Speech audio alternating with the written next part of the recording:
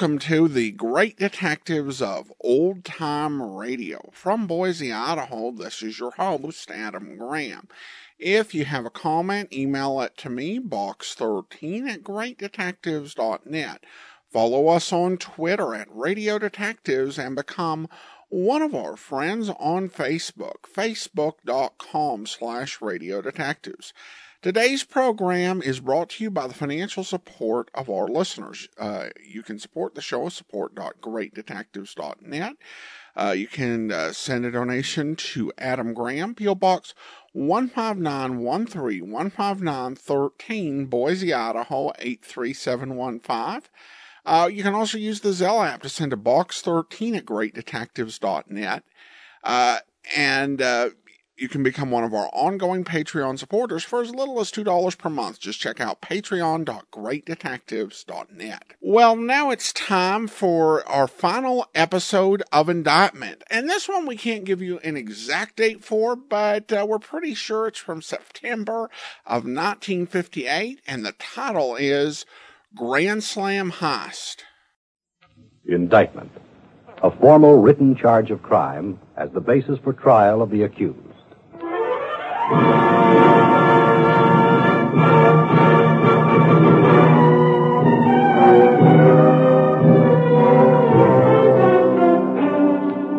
Indictment.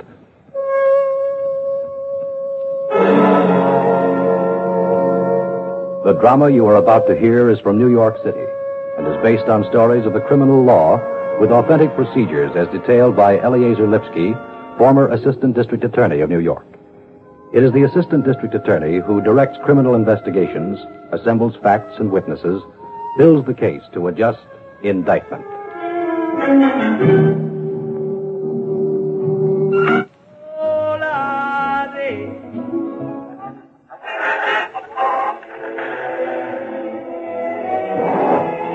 All right, that finishes up the stoles and jackets. Now, Mary, we come to the coats. Take a new sheet, right down at the top, coats. Mink. Coats, mink. Yes, Mr. Gauntlet. Wait a minute. Phil, for heaven's sake, you're going to take inventory, or you're going to listen to the ball game. I can do both. Where are we? Mink coats? Fine, let's go. Oh, no, wait. See if Mantle takes. Pitched to him all day. Oh, no, they're not going to make him bunt. Oh, no. Phil, I take Harold. He lays one down. Quiet, Mary. Waiting for it. It's scooped up to throw to first. Mickey beats it out. He's safe.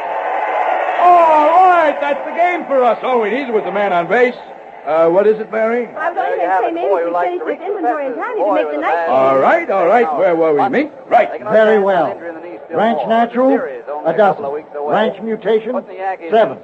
Ranch... Mary, see who that is. No showings today. Too late. Inventory. Yes, Mr. Munson. Go ahead, Howard. Ranch mutation, 7. Yeah, got that. Right. Ranch blue is next with 4. Oh, Mary, what is she doing out there? Phil, they've got guns. Harold, don't do anything. We're insured. No noise, the hands up, no fuss, no much, no bother, all right? Conference on the mound. Okay, boss, at the end of the ball. Jumpy out there. And end of the ball, make it quick. No, not the ball, mister. No, I beg you, no. Wait a minute. What's the inning? Please, my partner can't be locked in the ball. His heart, a sick man, weak heart. What's the inning? What's the score? Top of the ninth, Yankees are up. It's tied up. Anybody on? Mantle bunted, but I beg you. Shut up and get in the ball. That swung on, caught just in time. Iron on the outside. Ball. I will get you 3 to walk and go. 2 and 1. Hey, I shut into the ball. Please.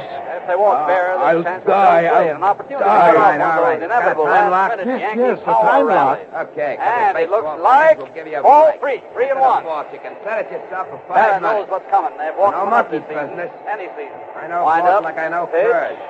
In the dirt. So Ball set it and 4. get in. 2 men 5 on. minutes None is out. all. Top of the ninth. Hey, And never now mind you the fix ranch for meat. play. Go for the natural, for Pete's sake. See what I mean? They walk them, they go for the double play.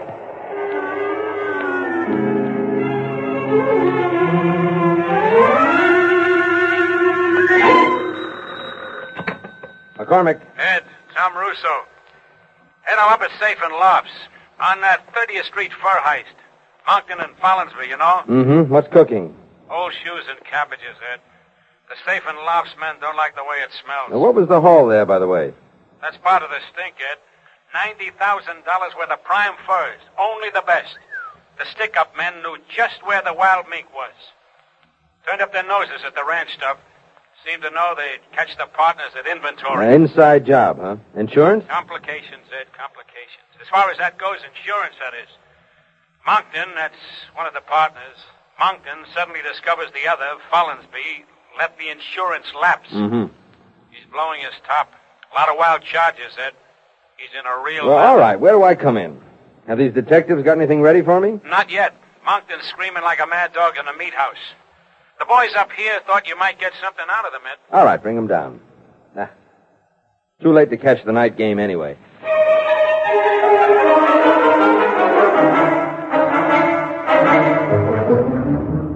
You have to forgive my partner's hysteria, Mr. McCormick. His entire life his entire savings are involved in our company. Aren't you an equal partner, Mr. Follinsby? Equal? Yes. Of course equal. A partnership of 30 years standing, but eggs in baskets, you know. I have real estate. I beg you, Mr. McCormick, I urge you, if you can induce him to adopt some self-control. Mr. Follinsby means his partner's been accusing him of fingering the job, Mr. McCormick. But that's impossible. It's utterly Miss Olney, impossible. please, one thing at a time. I've huh? been with Mr. Follinsby and Mr. Monkton for 25 years. They neither of them do any such thing. Why, they're the closest Miss friends, Olney. much less business Miss partners. Olney, please, in good time. Detective Russo, did Mr. Monkton say anything in your presence to substantiate this claim, this accusation? The efficiency, Mr. McCormick, the efficiency and speed of the operation, the robbery, the fact of the insurance. Which, by the way, I understand has been allowed to lapse by you. Is that so? And not for the first time, Mr. McCormick. Miss Olney will bear me out. The company has always in the past allowed us a few days leeway in restoring the policy who would expect to be caught between expiration and renewal. Mr. Follinsby, I understand your partner is a sick man, presently under physician's care. He's practically in shock, Mr. McCormick. He wouldn't have said any of those terrible things to Mr. Follinsby if he'd realized what he was saying. Of course. You're considerably overwrought yourself. It's been difficult, I suppose, on all of you. You must believe me, Mr. McCormick. I am less concerned over our loss than I am over what has suddenly happened to our friendship. 30 years, Mr. McCormick. Good times and bad. Moncton and Follinsby, and to have such accusations, such hysteria. Well, having heard some of the details from the safe and loft detectives, I was going to suggest that, since there's nothing that can be done until the investigation bears fruit anyway, I was going to suggest that perhaps you and your partner, provided you can persuade him... I can talk to him, Mr. McCormick. I'm sure I can talk to him. Fine, then you persuade him, in view of what I understand was going on when the robbery took place, to go with his old friend, robbery or no robbery, up to the stadium tomorrow. Oh. Yes.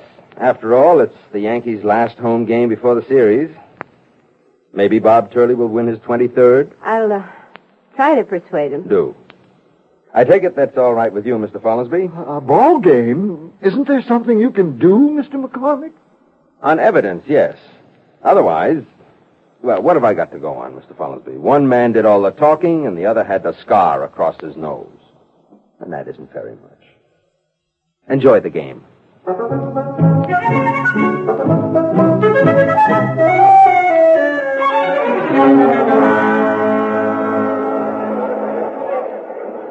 You're sure you're all right, Phil? Yes, fine. The best medicine in the world. You know, I couldn't thank you too much, Hal. A wonderful idea, this ball game. And ashamed.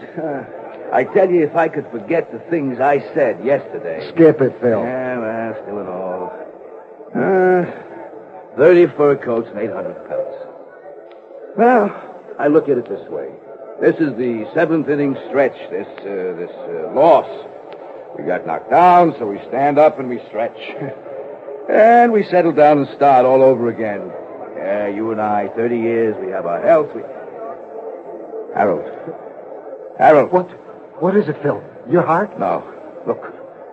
Down there. Coming into the box. Going into the box.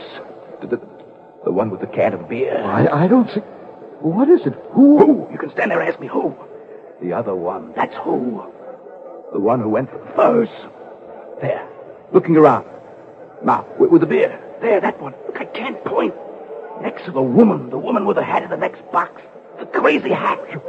You may be right, Phil. He's got a funny nose. Funny nose is right. Half nose, half scar. Telephone. Behind the grandstand. Hurry, Harold, the telephone.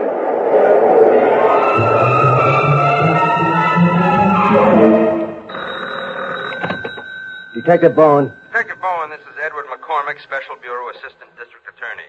Yes, Mr. McCormick. That's in Manhattan? Yes, that's right. I've just had a call from a fur robbery victim, a Mr. Harold Follansby. Take that down, please. Follansby. Got it. Yes, sir, but You'll find him in grandstand seat A77, his partner with him. They've spotted one of the men they think did the heist down in front of in a front box. Yes, sir. Grandstand seat A77. Where, sir? Where? For Pete's sake, Bowen, is there any place left but the Yankee Stadium? For that matter, were there ever any real baseball anyplace else in New York? Get over there with a couple of men before the Yankees win this one, too.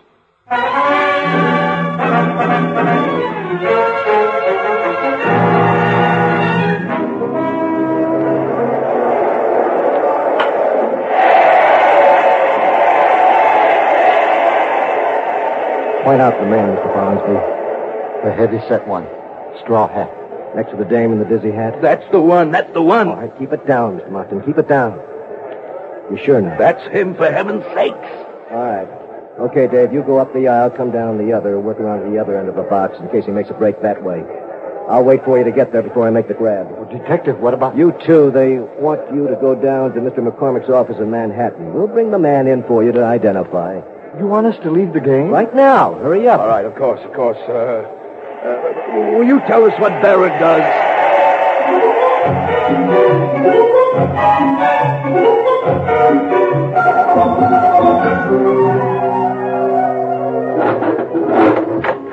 Just about ready, Mr. McCormick, anytime you are. Waiting for one witness, Sergeant. Get the stenographer to note the names and appearances of the lineup, please. Right. Thank you. Mary, we got him. Oh, Mr. Hampton, which one? The man... Cut it out! Now, I warned you gentlemen not to discuss the suspect with each other or with Miss Olney when she arrives. Miss Olney, take a seat, please, and listen to me. Very well. All right. In that next room, we've prepared a lineup. The suspect you men claim to have spotted at the ball. Claim, he says. Huh? Are you going to cooperate, Mr. Monkton? I'm sorry. Go ahead. Suspect has been told to take any place in the lineup he chooses. You'll see upwards of a dozen men in there. They're detectives, clerks from the offices around here. One or two of them are building workers. I'm going to ask you to go in there, look at the lineup, then come out here and then tell me or Detective Russo, nobody else, in a whisper, in fact. I'll repeat that. In a whisper. Which of the men in the lineup you recognize as one of those who robbed your place. You understand? Perfectly. Yes, Of course. Fine. Now, just a minute. Pardon me, I forgot something. One at a time. Mr. Monkton, go with Detective Russo. Right.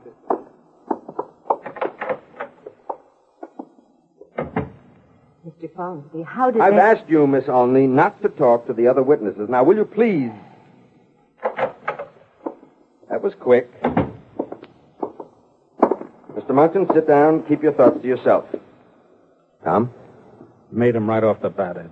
Fifth from the left. Puggy Moran. This is all monkey business. It's the man. I'd know him anywhere. Quiet! Who's next, Mr. McCormick? Mr. Follansby, go ahead. And remember... Understood. Good. And what happens next?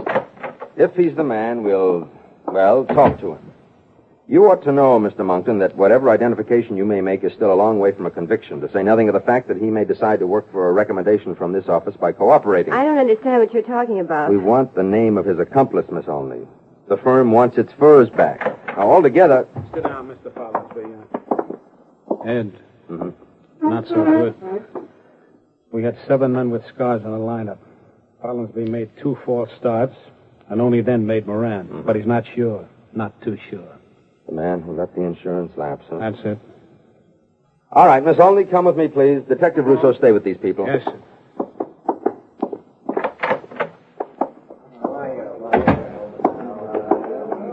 All right, all of you, one step forward. Put on your hats. Take off your hats. You, third from the right. You, face this way. Pick up your hat. All right, all of you. Left profile, turn right. Right profile, turn left. Okay, face front. Thank you, Detective. Miss Olney, Yes, sir. come over here, please. Anyone there you know? No, sir. Nobody? No, sir. I never saw any of those men in my life. Thank you, Miss Olney. Thank you very much. All right, gentlemen, that's all. Detective, bring that man back to the witness room while we give the results to the stenographer.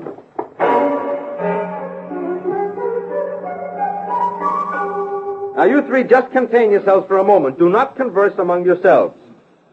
Tom? Yeah? The girl drew a blank. Girl. She's 40 if she's a day. Trying to look 25. Yeah, well, never mind about that. How smart is Puggy Moran? Anybody stupid enough to take a piece of an armed robbery with 3 convictions behind him owes the IQ people 100 points. Mm-hmm. What's your idea, Ed? Well, I pretended in there that the girl had recognized him. Mm-hmm. Suppose we turn the positive one loose on Puggy. That'd be Monkton. Yeah. You think Puggy will give?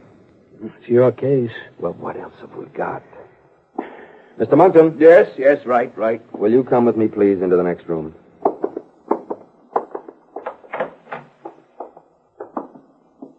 That's the one. Look at that face. That's the one. Well, Puggy, what do you say? Drag a guy out of the ball game with Bearer up, last home game before the series, you got a knife. That's all right, Puggy. You play your cards right, and you'll be back playing shortstop on the North Wing team at Ossining. Very funny, very funny. What's the charge? What's the rap? Mr. Monkton, let me introduce you to Puggy Moran, old-time heist man. Been in the safe and loft business longer than you've been in the furlough. A liar! I swear to my dying day, he was the man. Listen, Mr. Moran, I don't want your life. Think of mine. Mr. Monkton. $90,000, the death blow to my calm business, yourself, my please. family, prison trial, whether Mr. Monkton, please. Give me back my purse. Be human. You're killing me. I beg you. Mr. Monkton. That's a great act. Put him on the TV. That's got a bad heart. It's no act, you coon. Bucket. I watch Bucket. I need my medicine. All right, Mr. Monkton, we'll take care of you. Russo, Tom, get Dr. Lichtheim on the double. He's up in Park 4 testifying. Phil, what have they done to you? Stay out of there, both of you. Control yourself.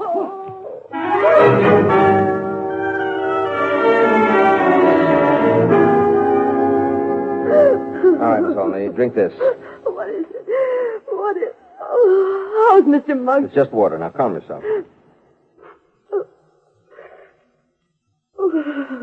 You think a lot of Mr. Monkton, don't you? 30 years they've been together. 20 of them with me. Won't you tell me how he is? Angina, Miss Olney. Like a red-hot iron through the heart. You've known him a long time. You know how he takes things. Oh, dear Lord. Don't let anything happen. Don't let it happen. No. It's going to happen sooner or later, Mary Olney. Might as well be now. What do you say? I'm asking you. You've known Mr. Monkton 20 years. Who was it helped to break his heart? I'm asking you now. How long have you known Puggy Moran?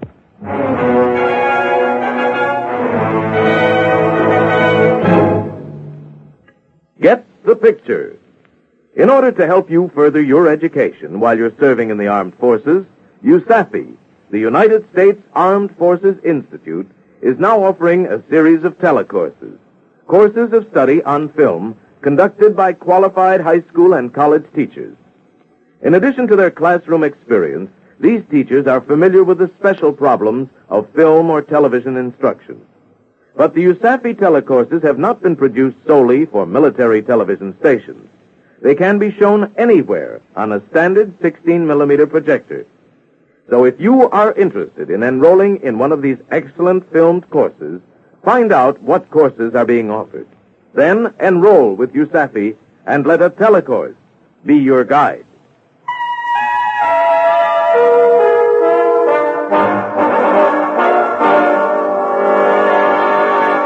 Go ahead, Puggy. Get yourself in deeper with every lie you tell.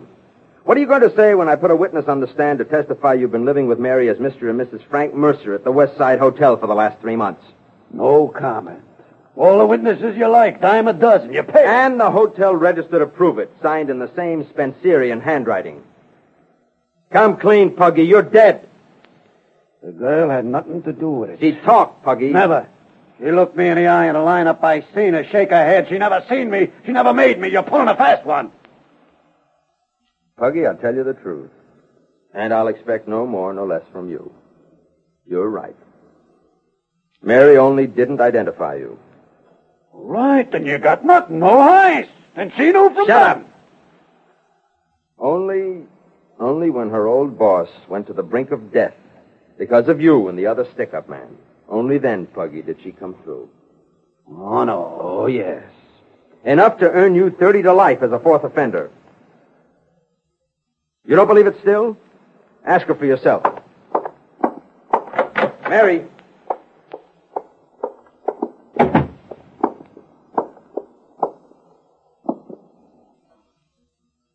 Mary, you heard the previous conversation outside? Yes, sir. Was what I said the truth? Yes, sir. Will you do now what you said you would? Of your own accord? Yes, sir. Puggy, whatever happens, I'm still me, Puggy. Wherever they send you, whenever you get out, it'll still be me for you. So... What are you doing to me, McCormick? Puggy, he only wants you to tell where Mr. Monkton can get his furs back, Puggy. I never knew it would have killed him. The furs and the other man, you have to tell him who he was. You don't care about me. I don't care about I've got to warn you again, Miss Olney. As an accomplice, what you're saying now may be used against you. I don't care. I care about Puggy. He has to help you. You said if he'd cooperate, you said if he'd come clean, you'd talk to the court for him. That's straight, McCormick. You heard her. Puggy, you have to. Otherwise, it's a life sentence. Puggy! Oh, Puggy, it'll be all right. Mr. McCormick, let me tell you everything, then you'll see. He isn't a bad man, Mr. McCormick. He's a wonderful man. 20 years I knew them, slaved for them, worked for them, and never any kindness. I was only another office machine, typewriter, adding machine, billing machine, and Mary only. But this, for the first time in my life, this man was kind to me. Can't you understand, Mr. McCormick? He was kind to me. Oh, Puggy, go ahead.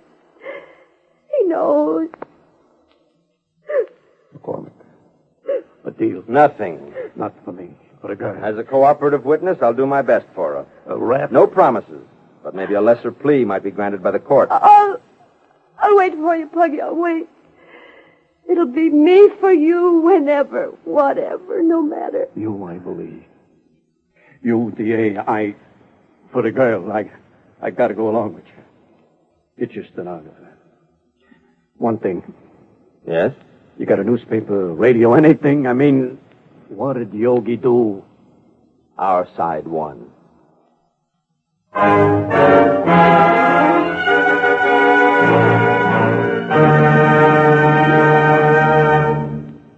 The story you just heard was drawn from New York City and based on stories of the criminal law as detailed by Eliezer Lipsky, former Assistant District Attorney. The names of all persons and places were changed. Indictment is written by Alan Sloan, produced by Nathan Kroll, and directed by Paul Roberts. Nat Polen is starred as Edward McCormick.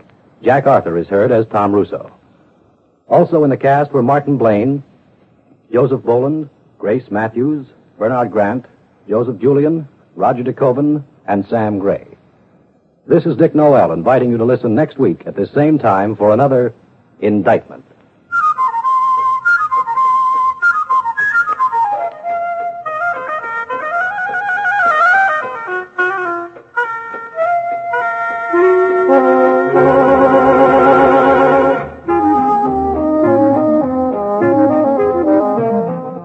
Indictment has come to you through the worldwide facilities of the United States Armed Forces Radio and Television Service.